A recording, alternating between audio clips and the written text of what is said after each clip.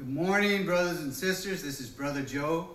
So glad you joined me for home worship today to praise our Lord and Savior, Yeshua, Jesus. Amen? Amen.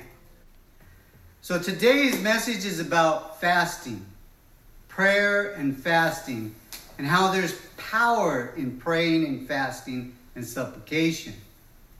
And so today is a Jewish holiday called Yom Kippur. And last year during this holiday, I had the great opportunity to be led to Nazareth through the Holy Spirit and actually had an opportunity to preach in a wonderful church there with people who were just blessed with the Holy Spirit that spoke the language of Russian and Hebrew and English.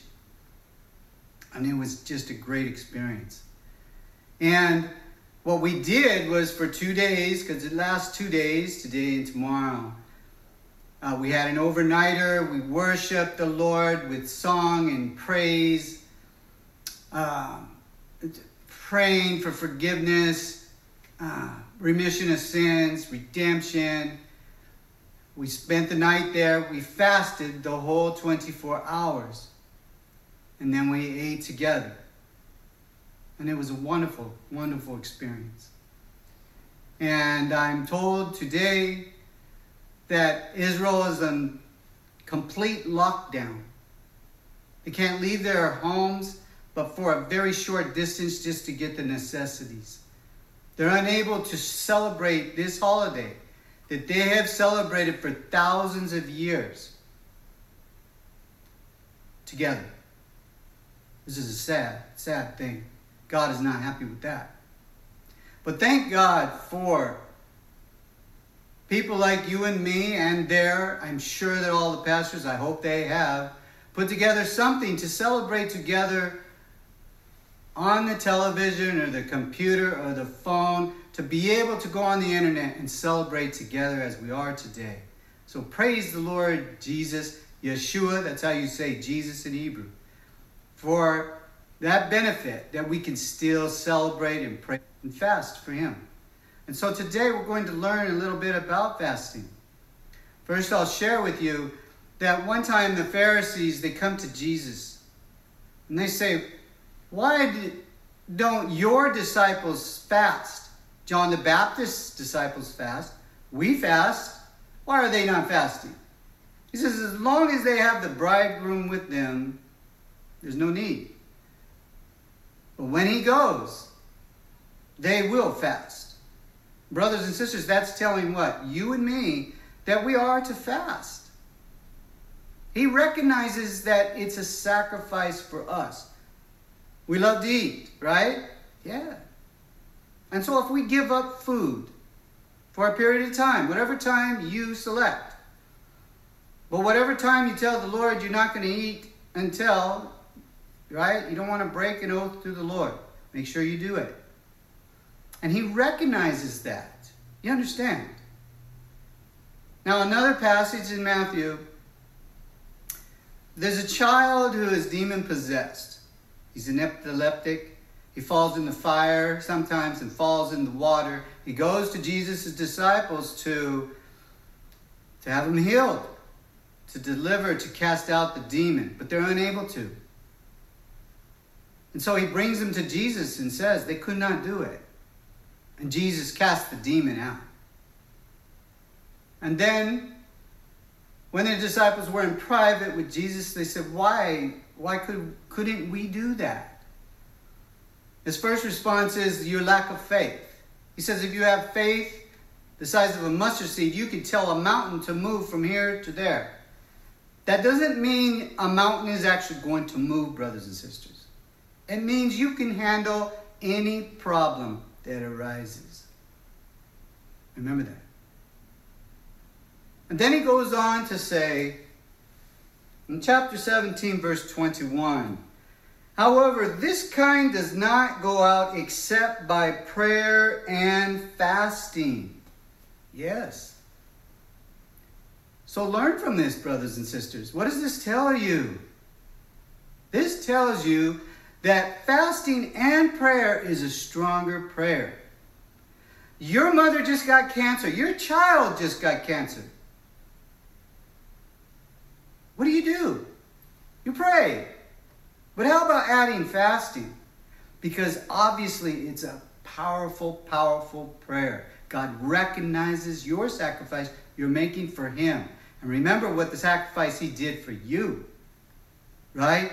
Sending His Son from His kingdom, come incarnated in human form to die. A crucifixion for you and me. We can give up some food for Him. Amen? Amen. So now I'm going to show you first I'm going to show you an example. We all know about Jonah, right? God comes to Jonah and He wants him to go to Nineveh. It's kind of like a place in today's time like Las Vegas. A lot of sin going on. And He wants Jonah to go and tell them. Essentially, He wants him to go and tell them to repent. Or I'm going to destroy all of you in 40 days. But Jonah, he doesn't like, first off, he's probably a little scared of these people. And he doesn't like them. So he runs, as you know the story. Goes to Jaffa, gets on a boat, ends up cast off into the water, into a well. Actually, we call it a well, but the scripture says a big fish. And trust me, it was created for that moment to swallow up Jonah. For 3 days he's in there, and then what? Yeah, he's repenting, yes. He's saying, God, get me out of this. I'll do anything for you. I'll even go to Nineveh and tell them. So he does. But he doesn't tell them to repent. No. He tells them, in 40 days, you are going to die. And so let's see what happens over there. So we're going to turn to the book of Jonah, chapter 3. We'll read 4 through 10. And Jonah began to enter the city on the first day's walk. Then he cried out and said, Yet 40 days, and Nineveh shall be overthrown. So the people of Nineveh believed God, proclaimed a fast, and put on sackcloth from the greatest to the least of them. Then word came to the king of Nineveh, and he arose from his throne and laid aside his robe, covered himself in sackcloth, and sat in ashes. This is a humbling way that they fasted. And he caused it to be proclaimed and published throughout Nineveh by the decree of the king and his nobles, saying, Let neither man nor beast, herd or flock, taste anything. Do not let them eat or drink water. But let man and beast be covered with sackcloth, and cry mightily to God. Yes, let every one turn from his evil way, and from the violence that is in his hands. Amen? Yeah. First step to wisdom is what? Fear God. And he says in verse 9, Who can tell if God will turn and relent, and turn away from his fierce anger, so that we may not perish? So he has no promise, right? Jonah didn't say, well, if you repent, God will change his mind and not destroy you. Remember? But the king says, maybe God will change his mind if we, what? Fast and pray earnestly. I'm reading verse 10. Then God saw their works, that they turned from their evil ways. They repented, though, not just fasted. They stopped doing the sin that they were doing. And God relented from the disaster that he had said he would bring upon them, and he did not do it. Amen. Praise God. God is a merciful God. But you've got to show him reverence. Yes. You understand? All right, now, the last passage we're going to read is in the book of Joel. Now, Joel, they call him a minor prophet. He's not minor in ability or prophesying. The major prophets are long books. The minor prophets write short books. Okay? And Joel is one of them. And they prophesy of the future. And we're going to read about that right now. Because we're in what? The future. Amen? Amen. So we're in the book of Joel chapter 2, reading from verse 10.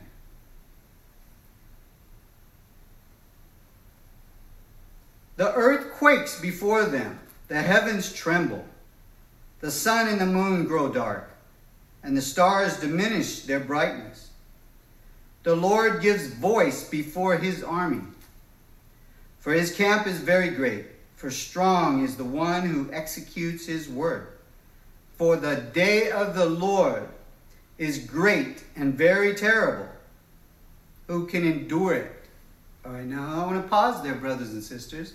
If you haven't heard of the day of the Lord, you are now. The day of the Lord is when God, Yeshua, Jesus, comes to take vengeance on this earth. Yeah. And we all need to be ready. We all got to get right with God because we don't know when he's going to take you naturally, when he's going to come for his church. Right? But when the day of the Lord happens,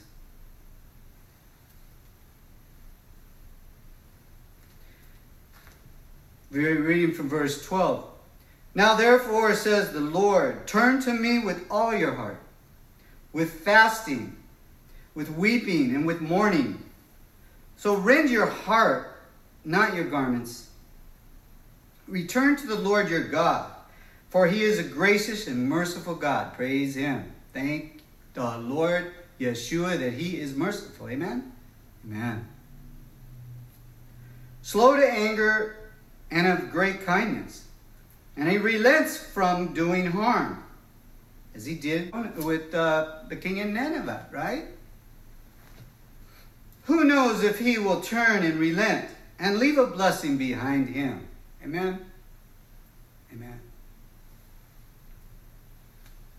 So we all have to do that. The world is in turmoil with this COVID. And things aren't going to get better, brothers and sisters. No. He says he's going to bring pestilence. He's going to bring famine. And he's going to bring wars. And don't wait until it's the very last moment to decide to fast and pray for you and your loved ones and your country. No. Do it now. Now, the Lord gives instruction further. He says in verse 15, blow the trumpets in Zion. That's Israel. Everything starts there. Everything finishes there, brothers and sisters. Consecrate a fast. Call a sacred assembly. Gather the people. Sanctify the congregation. Assemble the elders. Gather the children and nursing babies. Let the bridegroom go out. That's Jesus, Yeshua. From his chamber. And let the bride from her dressing room. Let the priest who minister to the Lord weep between the porch and the altar. And let them say, spare your people, O Lord. And reading from verse 18. Then the Lord will be zealous for his land and pity his people. Amen? Amen. Praise God. So brothers and sisters, I hope you're enriched with this message. And I hope that when tragedy happens in your life, havoc, or anything, maybe you've been sinning. You know, in Yom Kippur, the people were poor in spirit. I saw it. It's the first thing I mentioned there. Then in Matthew chapter 5, the Sermon on the Mount, the first beatitude, the Lord says, blessed are the poor in spirit, for the kingdom of heaven is theirs. They will be blessed because they humble themselves. They recognize they need help, and God will help them. Amen. Yeshua will save them. And Yeshua will save Israel if they do this. The ones that are left, the remnant, as the word says. Amen? Amen. So brothers and sisters, I pray that the Lord keeps evil from all of us throughout the week. and leads us out of temptation.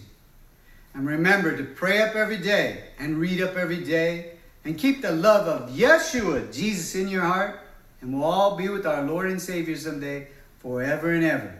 Amen.